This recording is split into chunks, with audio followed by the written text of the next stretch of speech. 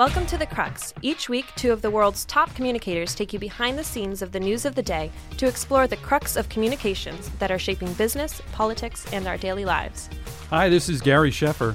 And hi, I'm Mike Fernandez, and we're glad to be with you from Boston University.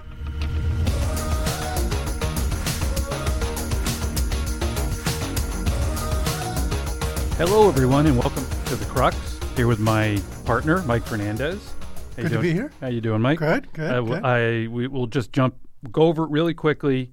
Yankees done in 6 versus the Astros. I would say this: they lost to a good team. They did. Yeah. I got to tell you, though, when LeMahieu hit that home run to tie it all up, I thought, yes.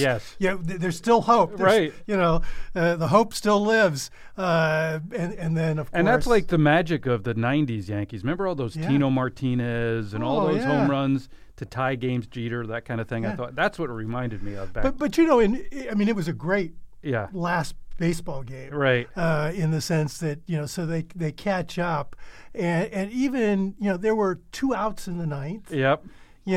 There's one runner on, Altuve is up, and then of course he. Yeah, and you got your best reliever. Yeah. Throwing 100 miles an hour, so you figure you're good. But you know what? It was a much better year than we thought it would be at the very beginning. Exactly. And you were right on that, and I was wrong, as usual, about the Yankees. Anyway, okay.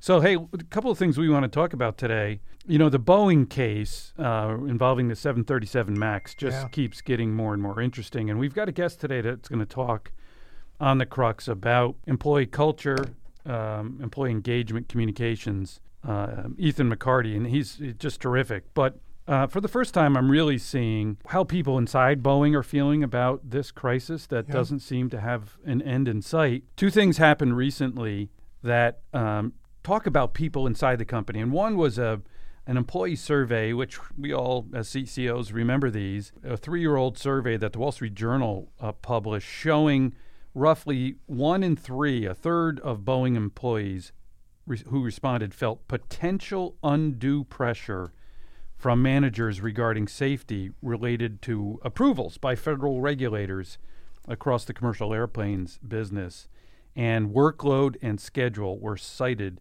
as important causes. This was a survey that wasn't specific to the 737 MAX, Mike, but just generally people felt pressure to move things along more quickly as a part of these really complex and detailed oversight responsibilities of the Federal Aviation Administration. And the summary of the survey was from November 2016. It also said that 15% of those who responded encountered such situations where they felt pressured several times, and others said frequently. So this is an indication, again, that as we watch this thing unfold externally, that inside the company we're getting a peek into why this may have happened. Yeah, and I think it's a challenge for any company faced with financial challenges. Any company that has a lot riding on a particular, product or event, that people become a little gun shy. Yeah. I mean, even if somebody doesn't say, you shouldn't bother me with that, or we can't do that, or how important this is. Yeah. Well, all statements that might create even more fear and doubt about coming forward with legitimate concerns. But sometimes even the environment itself creates, and I think that may be what we're seeing here. Exactly. And this was illustrated in a separate report over the past week or so of a Boeing simulator pilot who was flying this new software in a simulator that would later go on the 737 MAX, and wrote in an email, well, wait a minute, this thing has got some issues. And, he said, I may be a sucky pilot, his word, or something like that, to that effect, but we really need to address this. Yeah. And so there were signs of this pressure inside and as expressed by this pilot. And, we all do these annual employee surveys, Mike, and Yeah. we were talking ahead of taping today, and more people are focusing on culture. It's an overused Yeah, word, and yeah. you'll hear our guest talk about that today and how he views it, I think very smartly. But now there's an external benchmark to Yeah. talk about internal. Well, what's interesting is so Glassdoor obviously has a lot of people that, go in and comment about a company. And those of us in large companies Yeah. have been somewhat wary Right. in the past because we figure people who go to those sites are complaining more Right. than they are, celebrating what a particular company or organization is doing. But what MIT Sloan and Glassdoor did is they hired a research group to go through and reach out to more than 1 million. I think it was 1.2 million people who had posted to Wow. Glassdoor, and then trying to get a sense of how those individuals felt along sort of 9 cultural values. And I'll read through them quickly: agility, collaboration, customer, diversity, execution, innovation, integrity, performance, respect. But the whole notion was, our perceptions as employees about companies is sort of forged around these Right. 9 areas, and wouldn't it be great to be able to get a deeper look rather than somebody who's just complaining going to Glassdoor Exactly. of what that looks like. And this study came out like a month or two ago, but it is particularly interesting and I think eye-opening. What we learn from this is that, and it's got like 500 different companies. The study's called Culture 500. It's done by this group, Culture X, with support from MIT and Glassdoor. And Glassdoor, yeah. And this is, as we were talking about, the ability now to take a look at your own surveys and compare it to when somebody else is asking the question. Right. And often, you might Right. get a different answer. Well, and we all know culture matters Right. at the end of the day, and the study essentially shows that good company cultures tend to lead to better financial performance Yeah. as well as higher rates of innovation. Yeah. And my guess is probably places that have monster issues that are forcing people not to raise critical Yeah, issues right. probably would rate lower. Yes. And we had Alex Dmitriev on our program, and he came and talked to our class after he spoke to us.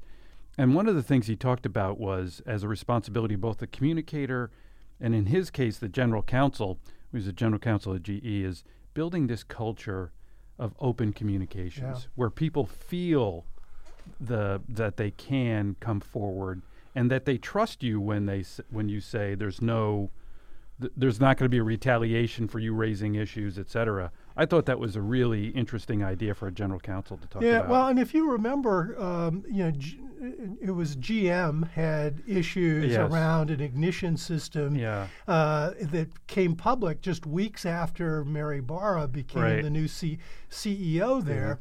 And one of the things that they've done since is they've actually provided incentives to Right. employees, financial incentives even, to come forward if there's a problem, Right.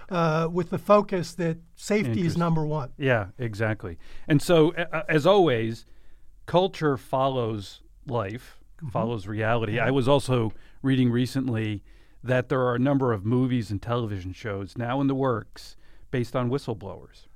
Following the whistleblower, of course, in the White House on some of these issues, on the president's phone calls, but in your local movie theater and on Netflix, et cetera, Amazon, I guess, you'll be seeing a lot of whistleblower dramas coming up. And that's the result of whistleblower is the result of a bad culture. So, Right. So take a listen to Ethan today on that today. He's so smart. Another thing I wanted to talk about was the continuing story around Facebook. And you and I think you had a really good view of this, Mike. We were talking before we came on air, which is Facebook's latest statement, and it was actually a speech by the CEO, Mark Zuckerberg, at Georgetown, Mike's alma mater, and Hoya Saxon. yeah, and how they essentially said, we're not going to be in the business of censoring political ads. Yeah. Right. So tell our listeners. I thought this was really interesting. Well, it's fascinating to me that they would wrap themselves in the First Amendment. Right. When by position, they've been running away from the notion that they're a broadcaster. Right. Which would even pull them even closer into that discussion. And instead, they've kind of made the argument that they're a utility. Right. So now if you're going out there as a utility and saying, no, really what matters here is the First Amendment, it sounds like they're changing their argument, or at least opening them up, to, gee, maybe they are a broadcaster. Yes. And on the heels of Zuckerberg's speech, which of course progressives and liberals, however you want to describe them, criticized widely. Yeah. For the very point that you raise, there was a story in the New York Times, and I've read about this recently on other platforms, that the Trump campaign is spending tons of dough on Facebook ads, some of which critics believe are not true. Well, that could be true. That could be the same for almost any political ad. But anyway. Okay. And of course, the criticism is of Facebook, which has espoused an idea that they are going to change their ways, is why don't they just not take the political ads in the first place? Yeah. Right? And that's been a criticism of Zuckerberg. Although part of the challenge is they've not had a system of formal review prior to allowing somebody to post. And the way it works operationally is you go ahead and post, and then somebody's monitoring, and then they make a decision, do we take it down or not? Exactly. And so that too would be kind of interesting, because now if they put themselves in a process of review ahead of time, then they're also making themselves open to the argument that they're broadcasters. Exactly. Well, and conservatives are arguing about what's going on now and Trump is he's got a lot of money, and he's spending a lot of it on Facebook. In 2012, I guess would be the year, Obama, the media thought, well, he was a genius for his digital strategy, his social media strategy. And now that Trump has this war chest that he's spending on social media, now it's unfair. And so I don't know the answer to that, but this continuing evolution of Facebook is so fascinating. As you know, I'm not a big Trump fan, but I do think that every political season, particularly every fourth year when we have a presidential year in the United States, that tends to be a point of innovation around communications to one degree or another. Correct. And then those of us in the business world then look at that and analyze it to our own utility later. Right. The problem here, I don't think, is money. The problem here isn't advertising. The problem here is, how do we get to a point where there is review in a way that is smart and fair. Right. On one hand, what I think we're trying to avoid is not getting in the business of limiting the First Amendment, but on the other side, what we want to do is we want to avoid the equivalent of yelling fire in a movie theater. Exactly. And the unfortunate thing is that the internet, because it's quick, because it doesn't have review, because anybody can be anybody. I mean, you can create something that's not really you, right? And create fake bots and so on that entice people to think a different way or push them in a certain direction if they're really trapped into looking at all of this stuff. And so we need to think about where's the right balance. Yes. We do need preservation of the First Amendment, and at the same time, what we want to do is we want to make sure that what is stated with clear attribution. Right. Sources. Very clear. Well, and the thing is I'd much rather have a candidate be identified with whatever stupid thing they're saying than having it done through some other third party that's essentially astroturfing. Yeah, right, exactly. And look, I've got certain feelings about this issue, opinions, but how is it different than the Willie Horton? It's a different medium, right? I mean, the Willie Horton ad that ran across the country, George H.W. Bush, an ad that's been largely criticized, roundly criticized. So the medium has changed, but as you say, you can say this about almost every political ad. I mean, we can go back to 19th century, political campaigns, right, where literally people were taking each other down. I mean, there famously was one presidential candidate who somebody tossed a head of lettuce onto the stage because he was upset about the guy's speech, and he said, "Oh, I guess my opponent has lost his head." And of course, duels were fought and all of that. Here's what I would say, though. Here's my opinion. Facebook has said it wants to rebuild trust with people. Yeah. And I don't know what they make on the political ads and what they make in other areas. I might consider not doing political ads this time through, just to show that we understand why people distrust us, given everything that's happened over the past few years. And until we can figure this out, or until we redefine who we are and what this idea of community really means, whether we are a media platform or not, I can see some advocacy for that on my part inside Facebook if I were there right now. Yeah. So anyway, listen, you and I in the studio here with our great graduate assistant student, Jess Knight, who's working the board for us today. We were practicing our moonwalk here this morning in the studio because it was a great weekend for walking backwards. And why don't you take it? Yeah, well, first of all, I think in an earlier show or episode, we lamented the fact that the White House had kind of done away with the daily news briefing. Right. And in fact, the last White House news briefing was back on March 11th. Wow. March 11th, 2019. Yeah. And so now we get a news briefing led by the interim White House chief of staff. He's been acting for like 9 months. And Mick Mulvaney, who actually was the congressman in the district that I have a home in South Carolina. Here we go again. Okay, go ahead. But anyway, he has this press conference. And during the press conference, he states that actually the White House did withhold aid from Ukraine in yet another matter. Right.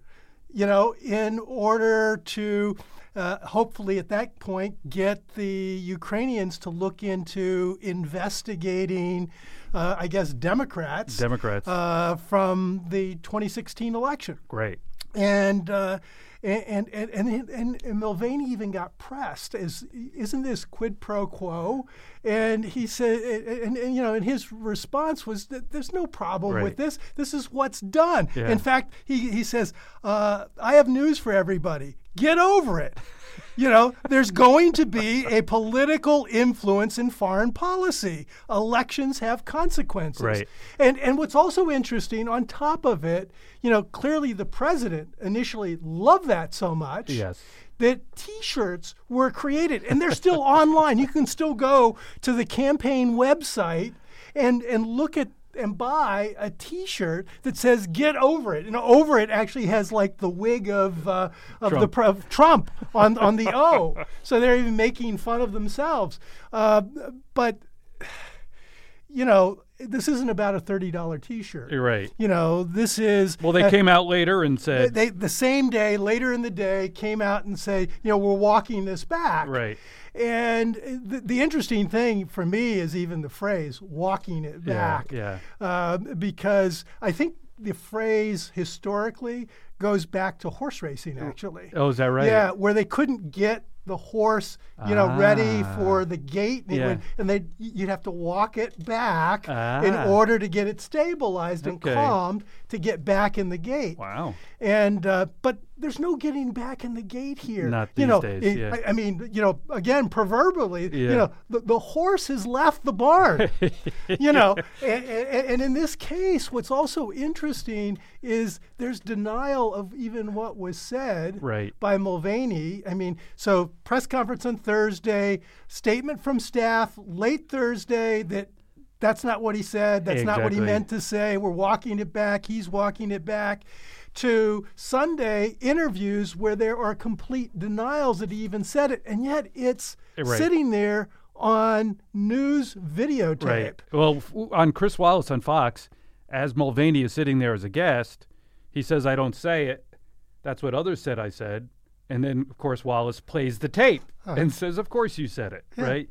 And so, it's just, we're talking in these days of everything is on record forever. It's on your permanent record. There is no walking back. Right. Right. I mean, you could honestly make a mistake. Yes, exactly. There could be something that's inferred from something you say. Yeah. And then you might go back to a reporter, or you might go ahead and say, you know what, I misspoke. Right. And I apologize. Right. And this is what I meant to say. Right. Or this is what I thought I heard, and that's what I was responding to. But that's not what happened here. That's not what happened here. Yeah. Now, the curious thing about this, in the whole walking back schema, now, what was the press conference about? It was about holding the G7 at Trump's resort in Florida. Yeah, right? at Trump National Doral Resort. Right.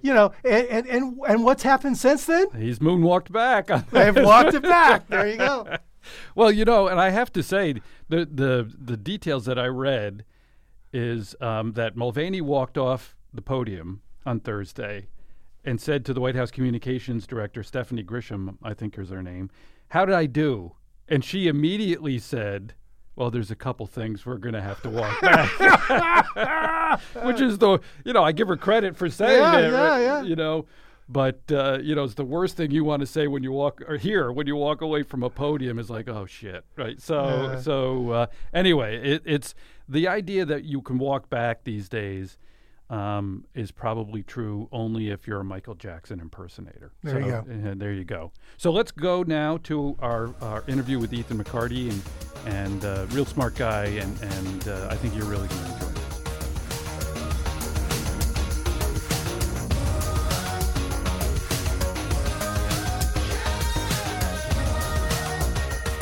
Hello, and welcome to the Crux. This is Gary Sheffer. I'm here with my partner, Mike Fernandez, again.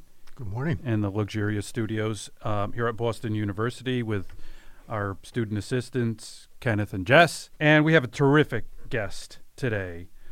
Ethan McCarty is an emerging and really respected leader in our field of communications. He's the CEO of Integral Communications Group. They focus on employee communications, and I think you're really going to like to hear Ethan's approach to what we call employee engagement these days. Many phrases for it, but I think CCOs particularly, and those like myself who've had a background in external communications, and you come in to communicate with these big organizations, I think you're going to like what Ethan has to say. So we'll dig into that. Ethan has for a young guy compared to Mike and I, he's got a really impressive background. He was director of strategic consulting for IBM's Marketing and Communications Lab, global director of IBM Social Strategy and Programs, a bunch of things that he really changed how they look at social at IBM, which is no small task. He's been in journalism, and today I'm glad to see he lectures on digital media and analytics and employee engagement at Columbia University in their master's, their strategic communications program. So, Ethan, welcome to the Crux. Thanks so much for having me. It's a pleasure. So, listen, let's jump right into it. Your agency focuses on employee activation. It's a phrase we hear a lot these days. And I have two questions for you on that. What does that mean? And do you find that employees really want to be activated? So you're asking the right questions. And the issue is I was struggling to come up with a better term than internal communications, because internal communications is so ill-suited for the reality that we're currently inhabiting. And for two reasons. There is nothing internal about it, and communications doesn't seem to be the meat of the matter. It's much more around a group of people for whom there are specific needs that have to be met in order to provide business value and to provide meaningful work for people and experiences that are compelling, and the behaviors. And the behaviors that I look at could kind of broadly be described as activation rather than communication. And I think that's why I've chosen this term. And I think that even the term employee is kind of fraught because there's, we can talk a bit about the trends in employment and the sort of the relationship between organizations and their people, but that's kind of the working term. And then activation, I think that's kind of, for me, it's the most general way to describe what needs to happen here. And so, when it comes to whether or not employees want to be activated, I think that the answer is that employees already are activated. So the people of your organization are taking action one way or another, either on behalf of your organization, as salespeople, or the people who make your product, or the people who support it, or the people who administer the functions of the company, and certainly in the public sphere. And so, we constantly say, like, our sort of mantra at Integral is that employees are your first public. Mm-hmm. And, it's really the question is whether or not you want to have a hand in shaping and improving their experience or not. And of course you do. I think so. I mean, the answer is yes. I certainly hope so. And I think there's definitely a role for the folks who are in our profession of communications to play here. Oh, totally.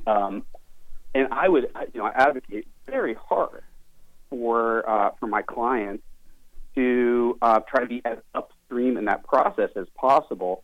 Otherwise, you're internal communication. So all this activity has happened, decisions have been made, programs have been deployed, and then you're going to, post the note on the internet. And I think while that's a valued activity on we do need to disseminate, information through information systems. I think, given the 20 years I've spent, at IBM and Bloomberg and the time with my clients over the last couple of years, the communicators that I know have a lot of great ideas and a lot to offer beyond sort of simply generating awareness after the fact. Right. Yeah, and it's interesting. You stated yourself you've made this transition after many years working in-house.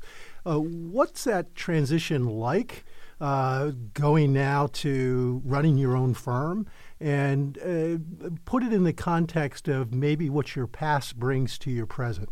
Yeah, well, thanks for that, Mike. I think, first of all, when I left the organization that I was working at, Bloomberg, it was not an easy decision. I loved my boss there. Mm-hmm. My team was great. We were doing, I think, very innovative and interesting things. I just had been having this kind of conversation again and again about some of these ideas that we've been putting into play at IBM and at Bloomberg around this concept of kind of changing the modality of work for a for an employee-focused communications team.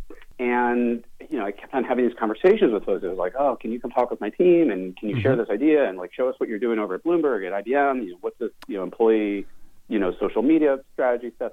And it was just it had to happen. I was so excited about that. Interesting. And while IBM and Bloomberg are terrific platforms because of the openness to innovation in those organizations and the size of the organization, there's nothing that beats the kind of entirety of the marketplace that you get to operate in, when you run your own agency. And I think probably for me, the sort of hardest turn, after spending 20 years, inside of organizations, is to go from this mode of being like the gatherer and protector of work and responsibility, which operates at a little bit of a slower pace.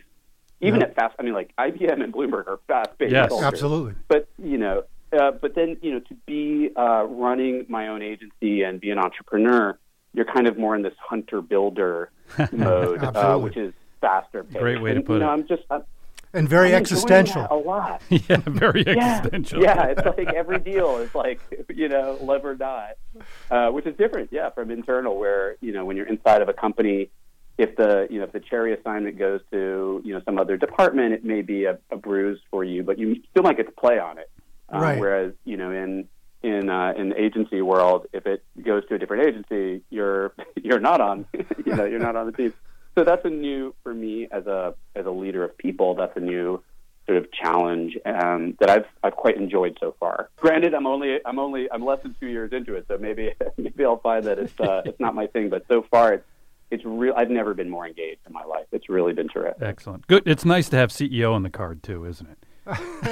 Yeah. The best was when I started the agency. I made this card that said CEO, and it was like CEO of me and this pizza right here. But I mean, now we've come along a bit. And my dog. Yeah. Yeah, CEO of me and this one cubicle in a WeWork, right? Now, what I'd like to do is take you on a little bit of a definitional tour for us. You talked a little bit about employee activation, but when we go to Integral's website, you talk about 3 areas that you identify as to what you do as a firm. And kind of that first tab, it says employee communications. We deliver big ideas, our best-in-class internal communication plans, campaigns, content strategy, go beyond words on a page to inspire employees' behavior change. Let's just talk about that one. And what is it that you mean by big ideas in the employee communication space? And you put a lot in that one sentence. Mm-hmm. I mean, I see content strategy, which sort of jumps out at you. And then I also see the words behavior change. So what does your firm do to help, the likes of a company, like if you were working for a retail company that's very much concerned about, being taken out by Amazon, or you're going into a company that's faced with lots of external challenges, how does this get played out any differently in those 2 types of environments? Yeah, absolutely. Thank you for that. I think, at the end of the day, all of these emergent areas that we were just discussing, employee activation, and some of the things I suspect we're going to talk about in a minute with digital transformation and so on, they are not in opposition. Like, I don't think it's like, oh, yeah, we got to throw out the old and like only innovative, brand new things can survive. The most, if you look at history, the most enduring revolutions actually co-opt the prior sort of reality rather than discard it. Right. And so, and I think that's what we're talking about here. There's I don't have antipathy for people who practice internal communication. Quite the contrary. I think that the quote unquote traditional practice of internal communications have to take on some new traditions. And so, content strategy, but maybe the content strategy is much more highly informed by HR data like attrition or attraction. Right. It may be much more informed by, in your retail example, the time a customer spends in a location. And if you tie then your content strategy to some of those business outcomes and those driven by the insights that you would be that you would seek that we would seek at a beginning of an engagement. It's a very, very different approach than saying our internal communications team, their primary output is awareness, which is too often the case. So the inbound requests, many of our clients, the inbound requests that they get are, we'd love to generate awareness of this new product or this team's major victory or whatever. And our advice is to say, okay, let's start with the desired set of behaviors from this group of people we're calling employees and work back from there. What are the insights that might animate a really exciting campaign? Where might we meet these people with, if it is going to be content or if it is going to be some intervention with, say, a manager or an executive and their presence? How can we work back from the behavior change as opposed to how can we work back from content consumption, which is kind of where the tradition has always been. Totally. Yeah. So you have to begin with the end in mind, right? Yeah. Absolutely. And I say this, again, as somebody who's run one of the world's largest intranets, and I totally get that. I was formerly a journalist. I love content. I love telling a good story. So it's not to dump on that at all. It's just to say that if the business outcome has to do with the behavioral change of a bunch of people, that is quite different than, it's like how many intranets do you know sell ads on the page? Like none, right? So content consumption is probably not a business outcome for most folks. Right, right. So then the second item is digital transformation. And you talk about optimizing digital experiences, getting your internally facing digital tools and platforms fit for purpose, and that it means reducing complexity so employee voices can be heard. Talk a little bit about that. The new, let's say, interface to work isn't necessarily about content. So, when I, as a modern employee, when I come to work, my expectations are, first of all, they're higher in terms of the consumer level or the friendliness of interfaces and the level of sort of beauty and design and ease of use than ever before. They're more likely than not to be mobile. They're more likely than not to be transactional, so I can actually get stuff done in whatever digital context you give me. And they're more likely to be porous, meaning, I might have some network portability, like, if I'm connected with people who I like to work with on Slack and I'm working with this organization and then I go work with another organization later, I want to be able to take that network with me. And this is just, I think we're going to talk about this later, but this is just, one dimension, the kind of tools and the digital experience that one has with work that's changing so radically. And accommodating that is, it's tricky for, particularly for teams who have been in a mode where most of their tool set has been designed around, really kind of two concepts, like delivering content to people who we can interrupt at will. And that is, it's just it's very different. It's also annoying. Yeah. It's like, how can we interrupt your workflow with this message from, corporate? And that's just, that's probably not, the winning strategy, given how much organizations are transforming their business models digitally, and how much consumer experience is transforming. And I would say, I'm sure you all have read the work on the context stack from Page Society. I think it's great work, and it kind of just, to me, it chips at the surface. This idea of it's a start. Applying content marketing principle to communications, I think, is a very important insight. But I think, and then the concomitant skill set is agile, right? Yeah. But I think there's also, if I may, there's also this idea of, there are a lot of other kind of technological dimensions with concomitant skill sets that comms teams need to adopt.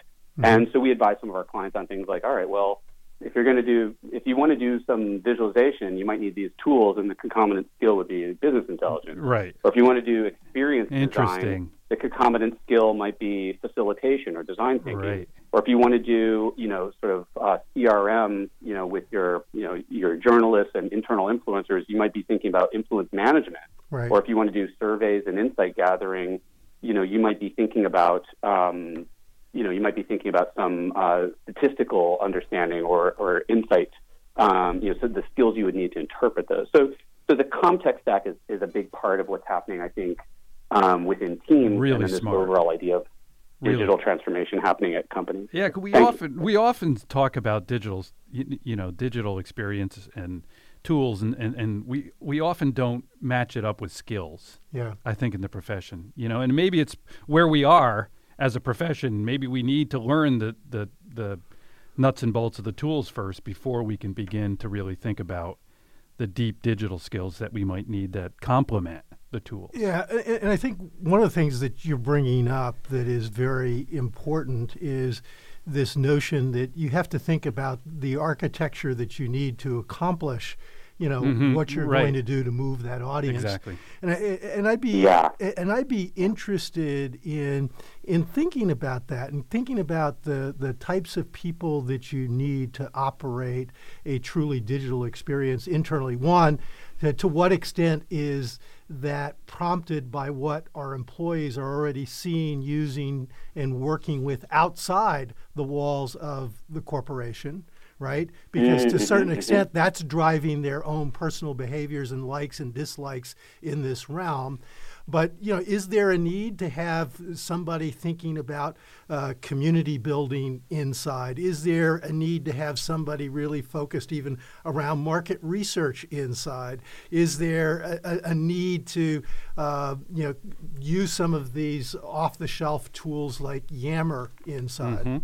I was, I think you're, I think you're right on the right point there, Mike. And the consumerization of the enterprise technology stack is like that's happened. Look how Slack has sold into every organization in the world. I mean, they basically did a freemium model, and without naming names, we have a client who realized after they had already spent $250,000 with a certain software vendor that the software vendor had figured out what the no receipt level is on a purchase for their Amex, their corporate Amex card. Yeah, and it's like I don't remember what the details are, but it was like $75. So they priced the annual subscription at $74.99, and it was like a total end run around the CTO, and around the CFO, and like all the processes to procure enterprise software. So while that's probably that's not a good long-term strategy for software sales. I mean, certainly they'll get tossed out on their butt.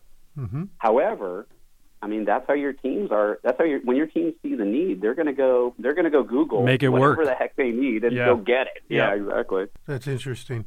So organizational culture, that's kind of the other piece, and it's certainly something that has been talked a lot, amongst our buddies at Page. But there you say, we build employee movements, which is interesting too, just in the context of what employees are doing on their own. Right, exactly. They're already moving. They're already moving, sometimes in ways we don't plan for. When there are walkouts at Google, walkouts at Wayfair, even walkouts inside agencies. We've talked about Edelman and Ogilvy. Totally. And kind of reactions to political behaviors of companies. So help us out here in terms of how do you help navigate change in a way that develops this notion of an employee movement that truly inspires and empowers employees to give us their best work, as well as to, I remember the old term that they used to use, I never much liked it, but be ambassadors. Yeah, right, exactly. So talk a little bit about that. They may be that. ambassadors for the wrong thing, by the way. That's right. Yeah. So talk to us a little bit about the work you're doing, your team is doing around organizational culture. Yeah, and I'd say ambassadors are taking a pretty bum rap in the news right now. So maybe that's not the best. That's maybe not the best term. So I mean, this is. I don't think there's kind of a salve or a silver bullet to somehow quell the conscience of employees and make them somehow okay with the misdeeds of an organization. I mean that's I think a totally separate conversation. But I will say the insight here is that it goes back to this idea of internal versus external versus what is that really? What's it really to gain by trying to slap those two descriptors on your communications capability? Employees are talking and interacting with and forming the perception of the company in the public sphere every day.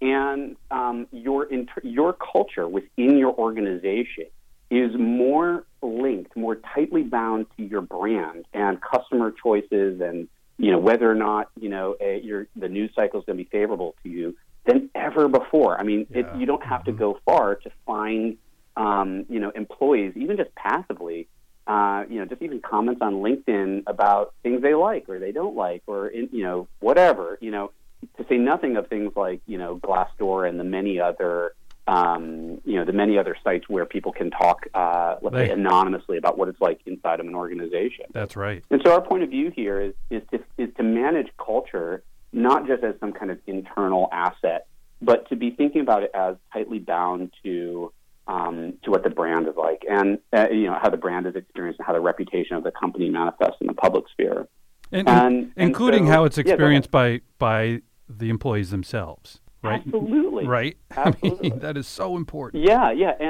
and the kind of effect that has on your ability to keep the best people, and not just keep them, but keep them excited about being there, and feeling like there's some overlap between what the company's about and what theirs about. I mean, that's why I named I literally came up with the name for Integral, like in the middle of the night. It came to me, and because it comes from the word integrity, which is not just about like having good ethics, right? But integrity means wholeness, right? And like the theory that I have it's not even a theory. I've just seen it in my experience, that the more concentric the circle is of your sort of personal self-conception and the organizations with which you associate, the more productive and meaningful your life is. Yes. And that just accrues to the benefit of the organization. So if we can, start to build programs, and sometimes they have to be slow-moving, and this is how culture works, that really take a deep understanding of who our people are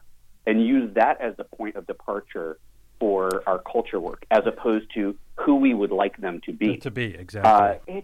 It's a very different. It's a very different opportunity set that presents itself. For a guy like me who started in the corporate world in the 90s, wow. Yeah. This was, you came in and you got stamped, or you got your tattoo on your butt, right? Of the GE logo, right? Yeah. Well, and in part, it's the full realization of what we even teach here of the Grunig fourth model of public relations, right? The two-way symmetrical model, exactly, where you're listening and there's sort of an iterative back and forth. Right. It's not sort of one way. This is how it should be. Right. I just want to say one last thing about culture and getting stamped and all that. I mean, like, I started at IBM, almost 20 years ago. And I'll tell you that I came from a little startup, and I had a, very visceral reaction to what the culture was like there. And some of it was positive and some of it was negative. But ultimately, it was an organization that allowed me to sort of internalize some of the best bits and be really proud of them, right, without having to completely sublimate. I mean, there's stuff you bring to work and stuff that you don't. Exactly. But what I would say about that is, I don't think it's not like let's take a vote on what our culture is going to be, but it's more like, let's be realistic about what our culture is going to be, because actually it's, all of these people have an agency of their own. And so starting from an observation about what is the best characteristics, as opposed to we have a predefined thing that you have to conform to. That's probably, in a world where labor and where the best of the labor market is so transient, right, probably a better strategy. That's so smart. So let's take this construct we just talked about and sort of put it into practice. And I'm going to cite a terrific piece you wrote recently for the Institute for Public Relations on the decline, not the end, of linear storytelling and the shift to creating experiences in your content. And you wrote in that piece, in our world of digital experiences, linear narratives no longer bring in the crowds, much less compel them to action. So can you explain what you mean, Ethan? I think this is really smart, the difference between a linear sort of narrative storytelling and creating experiences for the people who are around you in your workplace. Here's the thing: is I'm a big fan of the Aristotelian plot arc and beginning, middle, end. With the long middle. Like, don't get me wrong. I love that, and it's great. And the science is in. It's very clear. We're hardwired to recognize that pattern, and it makes it's very helpful in sense making. So I chose decline rather than it's the end of the story. Because it's not, and I think that's going to be around till the sun goes supernova. That said, we've invented this thing called digital that is the new reality. And I mean, going back to even my early days as a journalist, I remember writing a story in the late 1990s. I was writing for a web-based consumer, kind of like a Consumer Reports for consumer electronics website. And I decided to write the story. I can't remember what it was about, a review of headphones or something, but I hyperlinked every other word in the article. every word that was like a noun or a verb. Didn't want to miss anything. Yeah. And it was like this article that was just like a headphone review or something became this like incredible choose your own adventure, experience. And I think that's kind of the new reality, and that's 20 years ago, so it's not like this is like a totally new thing. And you see it in all kinds of interesting communications plays. I mean, everything from, our rather commonplace use of hashtags where, if you click a hashtag, you're suddenly taken out of the narrative of somebody's tweet or Instagram post, which is somewhat linear, into this world that like sort of assembles around your interests.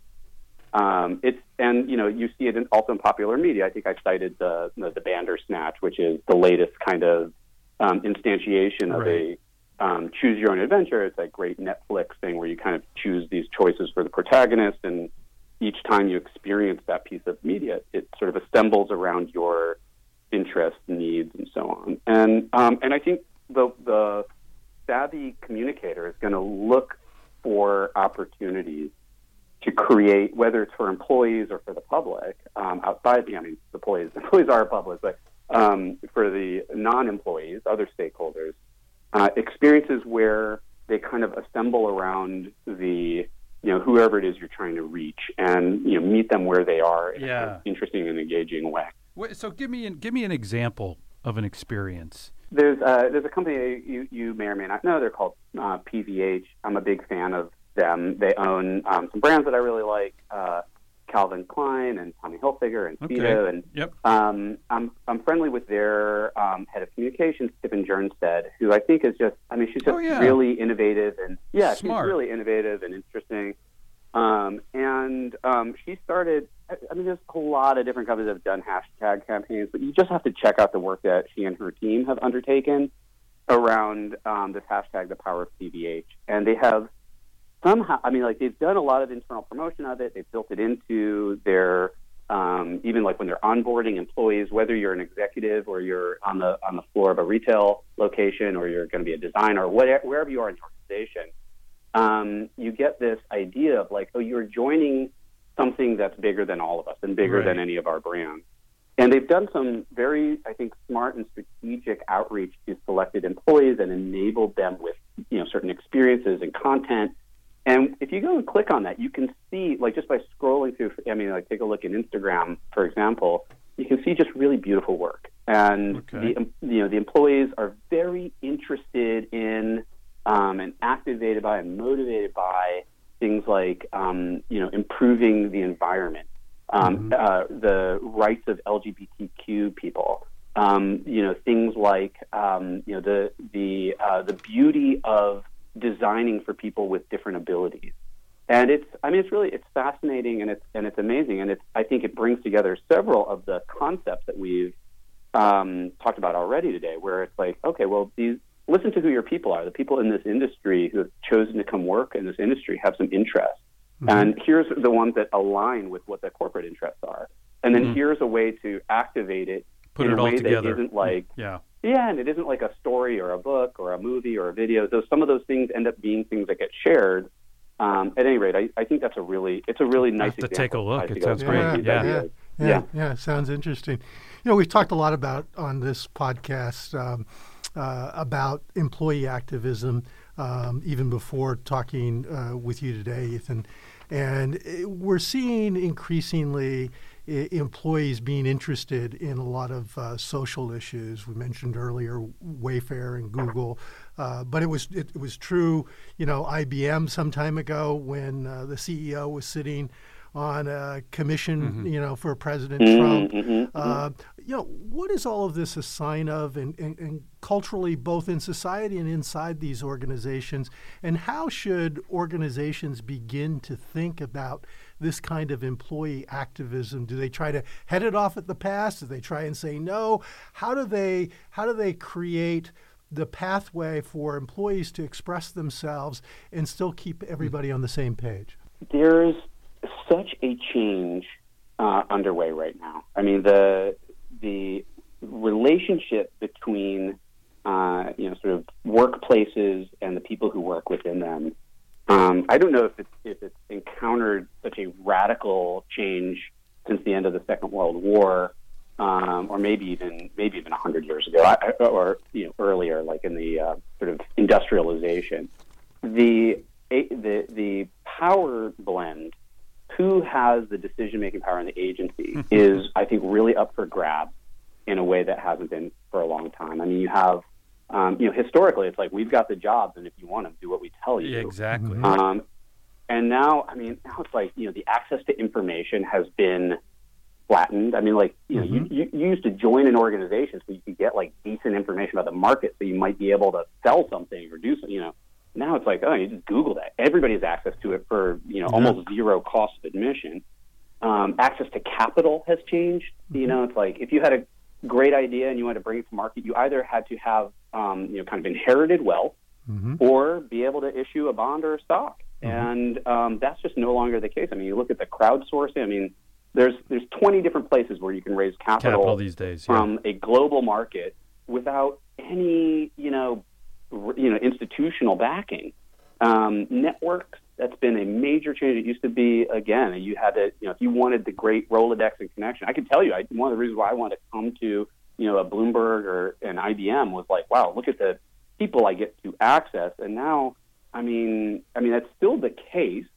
And most professionals, certainly sort of knowledge workers, and the most valuable network that they have are open networks, whether they exist on LinkedIn or Slack or other sort of open networks. Yep. And then two other ones: infrastructure. If you wanted to do great work, you had to bring. You need the infrastructure. I can tell you. I mean, I started this company, basically in a day on a credit card. We have like a very, very good scalable infrastructure. Everything from marketing to office space to health insurance, all those things. And then last but not least, training. The ability to get trained and to acquire skills. When I started, again, 20 years ago at IBM, my first trip was like up to the IBM Learning Center, and I sat in a classroom and was like enculturated and got the lowdown on my benefits and all that kind of stuff.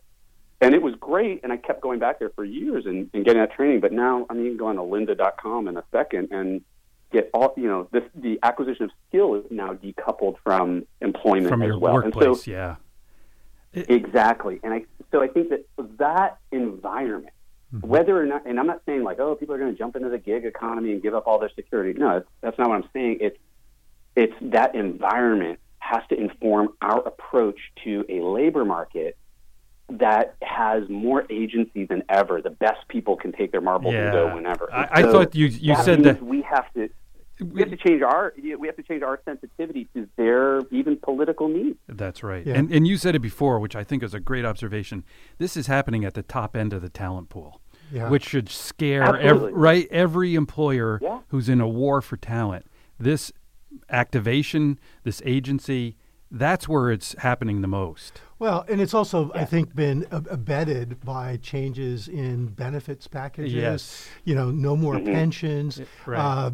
Companies used to talk about loyalty. They expected a loyalty of their employees. It's hard for employees to expect loyalty when they can't expect loyalty sometimes from those organizations. Exactly. Well, I couldn't agree more. Ethan, those are macroeconomic shifts that you can't ignore. Know. And the decline in organized labor, too, in the U.S. anyway. Oh, totally. I think will be an interesting. I don't know what the wild card is there, but it's like that is going to play out as well.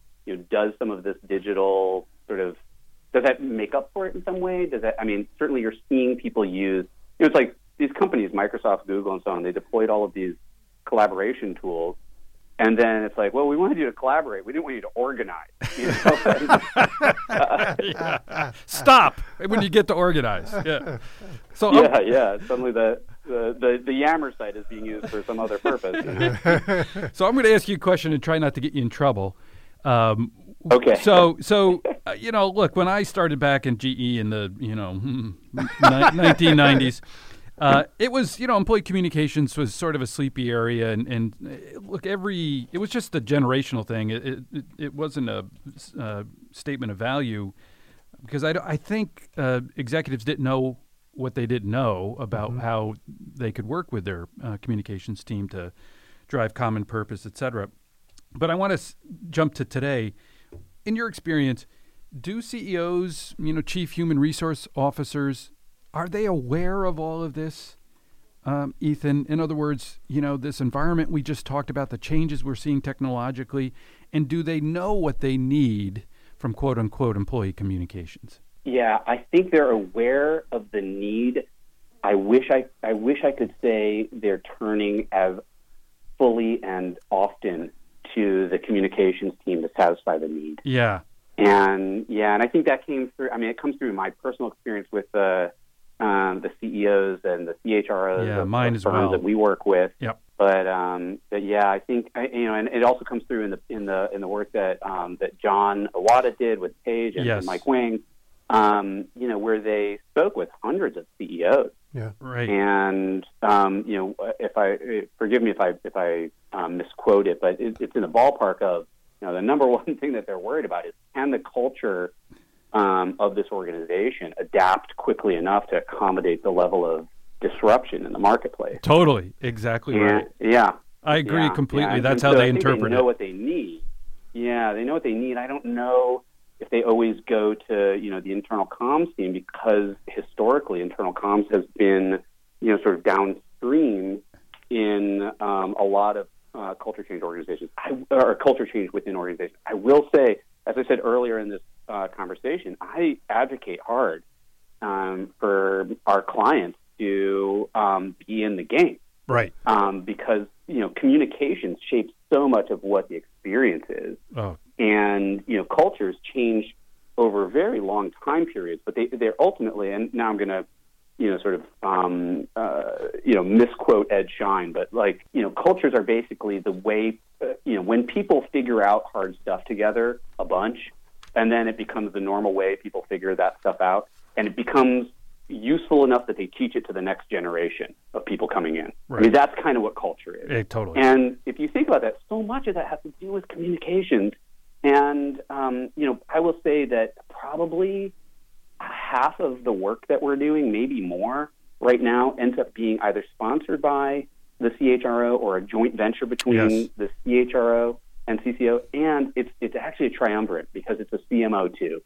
And so we're increasingly having these conversations where the client for us is concerned about brand, they're concerned about sort of what the message is, and then they're concerned about how it's going to get how it's going to manifest as culture, and that's what drove the three categories that we talked about earlier. Right. And we're in the room a lot with people who are all right, well, the working team for this issue to meet the CEO's desire is a blend of that's marketing, good. comms, HR. That's a great sign. That's the way it should be. Yeah. So I think so. Do you think this is we've talked about sort of this empowerment of employee engagement or this emergence, and as you're right in the Page report that just came out, the thought leadership, this is what CEOs say they want. They may not know specifically what should be done, but again, that's the job of a CEO to sort of set the vision. Right. And we hear deal with ambiguity. Right. and get the big bucks. Right. And so there's a lot of talk about culture these days, purpose from the BRT and others, the Larry Letters, values, and all these organizations. Yeah. And you're seeing it from unexpected sources, hedge funds, and sustainability investors, if that's the right word. ESG investors are gaining strength. Mm-hmm. So everybody seems to be talking about it. Is this a permanent state of play, do you think, Ethan? In other words, if you were planning 5 years in a company, and that's a pretty typical planning horizon for some big companies, how would you think about it? Is this, I don't want to say flavor of the month, but is this going to be around for a while, this focus, this intense focus we're all seeing on purpose, values, employee activation? I don't see how it can't be. There has always been tension between labor and capital. And, it's like somebody's got capital and they want to, leverage it, and they need some help. And so you get people who are going to help them do that. And that is a fact of human existence. Yeah. And, in the best cases, it's a healthy tension where everybody comes out ahead and feels good about it. I would say that this moment of digital transformation is we're in the first 5 minutes of the game here. Yes, I agree. So a resounding yes. If I were making a 5-year plan, and by the way, I am. I just quit my very great job. In your cubicle that we work. Yeah. Okay. Yeah, exactly. This is my 5-year plan. Is that these mechanisms of change are just sort of the gears are just catching, and there's going to be not just kind of this tension, trying to work to a mutual level of resolution on both sides of the kind of capital equation, but there's going to be the rate of that change is going to be very fast, and it already is. Yeah. and work in a way that is highly unpredictable. And so we need to go back to this conversation we were having earlier about what kind of concomitant skills would be useful to manage all this change. And it's going to be things like the ability to facilitate, the ability to anticipate change through methods like agile. The ability to interpret data and manage, use tools to manage data. The ability, frankly, to be a multi-position player. The sort of decreasing level of specialization, I think, in our work. And so those are those. When I think about who I'm hiring for my group to manage the next 5 years of, I hope, growth of this organization. That's kind of the plan, is to attract people who have those capacities, because there is so much ambiguity. But the ambiguity, I think, represents a huge opportunity for organizations, but also there's a huge opportunity for people to have a new level of meaning in their work and a new level of satisfaction in their work that may not have been available previously because of this this great new kind of digital canvas that we're painting our lives on. Now, do you have a sense, almost asking the reverse of Gary's question, when Gary asked you, do CHROs and CEOs know what they need? Do communicators who are running sort of this function really know what they need? Great question. I guess... I know it's touchy because some of them are undoubtedly your clients. This is where I get into trouble. No, I'm just kidding. I think you got to look at.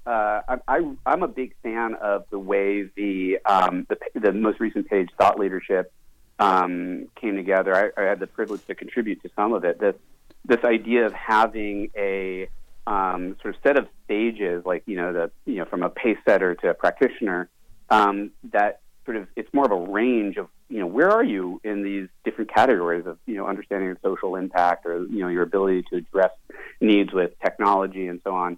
And so I would say it's very uneven. I mean, you work with like someone like like we were just talking about, like with Sniffen, on the one hand, is someone who's has just such great instincts. I think if you asked if she was a technologist, she'd be like, God, no, what are you talking about? But she's got like really great instincts and kind of a flexible intellect and all these things. And then I think there are others who are like, okay, how can we circle the wagon around our CMS, and just like get better control over what kind of information shows up on the webpage. And so I think there's a range, but I don't think anybody is dealt out. Like I don't think we're at a moment where, oh man, you don't want to join the comms profession. Like quite the contrary. Totally huge different. Yes, and I see that in the students here at BU. The creativity that these platforms allows, these platforms is immense. Much more than when Mike and I started. Yeah, in the business. I totally agree. I mean, I think the whole field has become much more dynamic, much more interesting, and it actually puts the employee communications leadership in a different position, where before it was just purveyors of information. And now they're actually problem solvers inside the organization. Yeah. I mean, I love the earlier example that you gave, when you started talking about, when you put together a team that and you're putting together kind of what this role entails, that you really have to think about what is it that the company needs. I remember the most energizing conversation I ever had as a CCO in the employee communication space was when all of a sudden I was dragged into a conversation with our CHRO at a company. And they had a huge problem with turnover in various plants that we were operating. And the question was, how could we use communications to change this equation? That was exciting. Yeah, exactly. I love that. And that's, by the way, one of the sort of agile principles is that you give a team sort of the outcome to solve for and the experience to solve for, rather than the product that you want them to make. So that leadership team didn't come to you and say, we need better posters in the bathroom. You would have been able to exercise some creativity there, but I like posters in the bathroom. Looking for the eggs. Sure, and maybe that's the winning play here. But they gave you, the business problem to solve, and I think that's the more our profession can see themselves aligned with the outcomes that are expressed in behaviors that are observable, the more likely that we'll have winning strategies And, all that stuff, accrues to it, like the digital systems that are already deployed in adjacent groups, like, the fact that they knew there was attrition in a certain plant, that's probably some data coming out of HR, that right? gives you insight. Yeah, exactly. And the more that we can align ourselves with outcomes aligned with those data that are observable and they're incontrovertible, it isn't like, we've raised awareness or the mood here is better or something. It's like, okay, attrition either goes up or down, and then you can adjust your tactics. Well, listen, we've had fun with Ethan about his agency, but it's shaking up what we call employee engagement, employee communications, activation in a really good way. And I think you've heard that from him today. And his agency is really making a mark. And so we've kidded about the WeWork cubicle, but it's really impressive work. Thankfully, we're not in a WeWork. Exactly. So the website is integralcomms, COMMS.com, integralcomms.com. I really take a look at it and go on the IPR website, look at some of the things that Ethan has written, sign up for his newsletter. This is an area for me as an old guy with a journalism background. This internal stuff to me is all pure learning. It's all pure learning, and I hope all of you listening today feel the same way, because I think it's been a great discussion. Yeah. Thanks, Ethan. Thanks, Ethan. Yeah, Gary. Hey, Gary, Mike, thank you very much. And thanks not just for today's conversation, but you both have been incredible inspirations and support to me through the years, so I really appreciate that. And getting a chance to talk with the two of you today has been a real delight. Thanks for having me. Great. Terrific. Take care.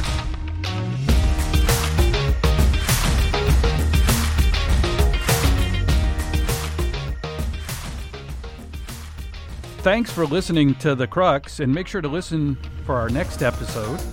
Follow us at The Crux on Facebook and on Twitter, and you can find our episodes on SoundCloud and on our website, thecruxpodcast.org.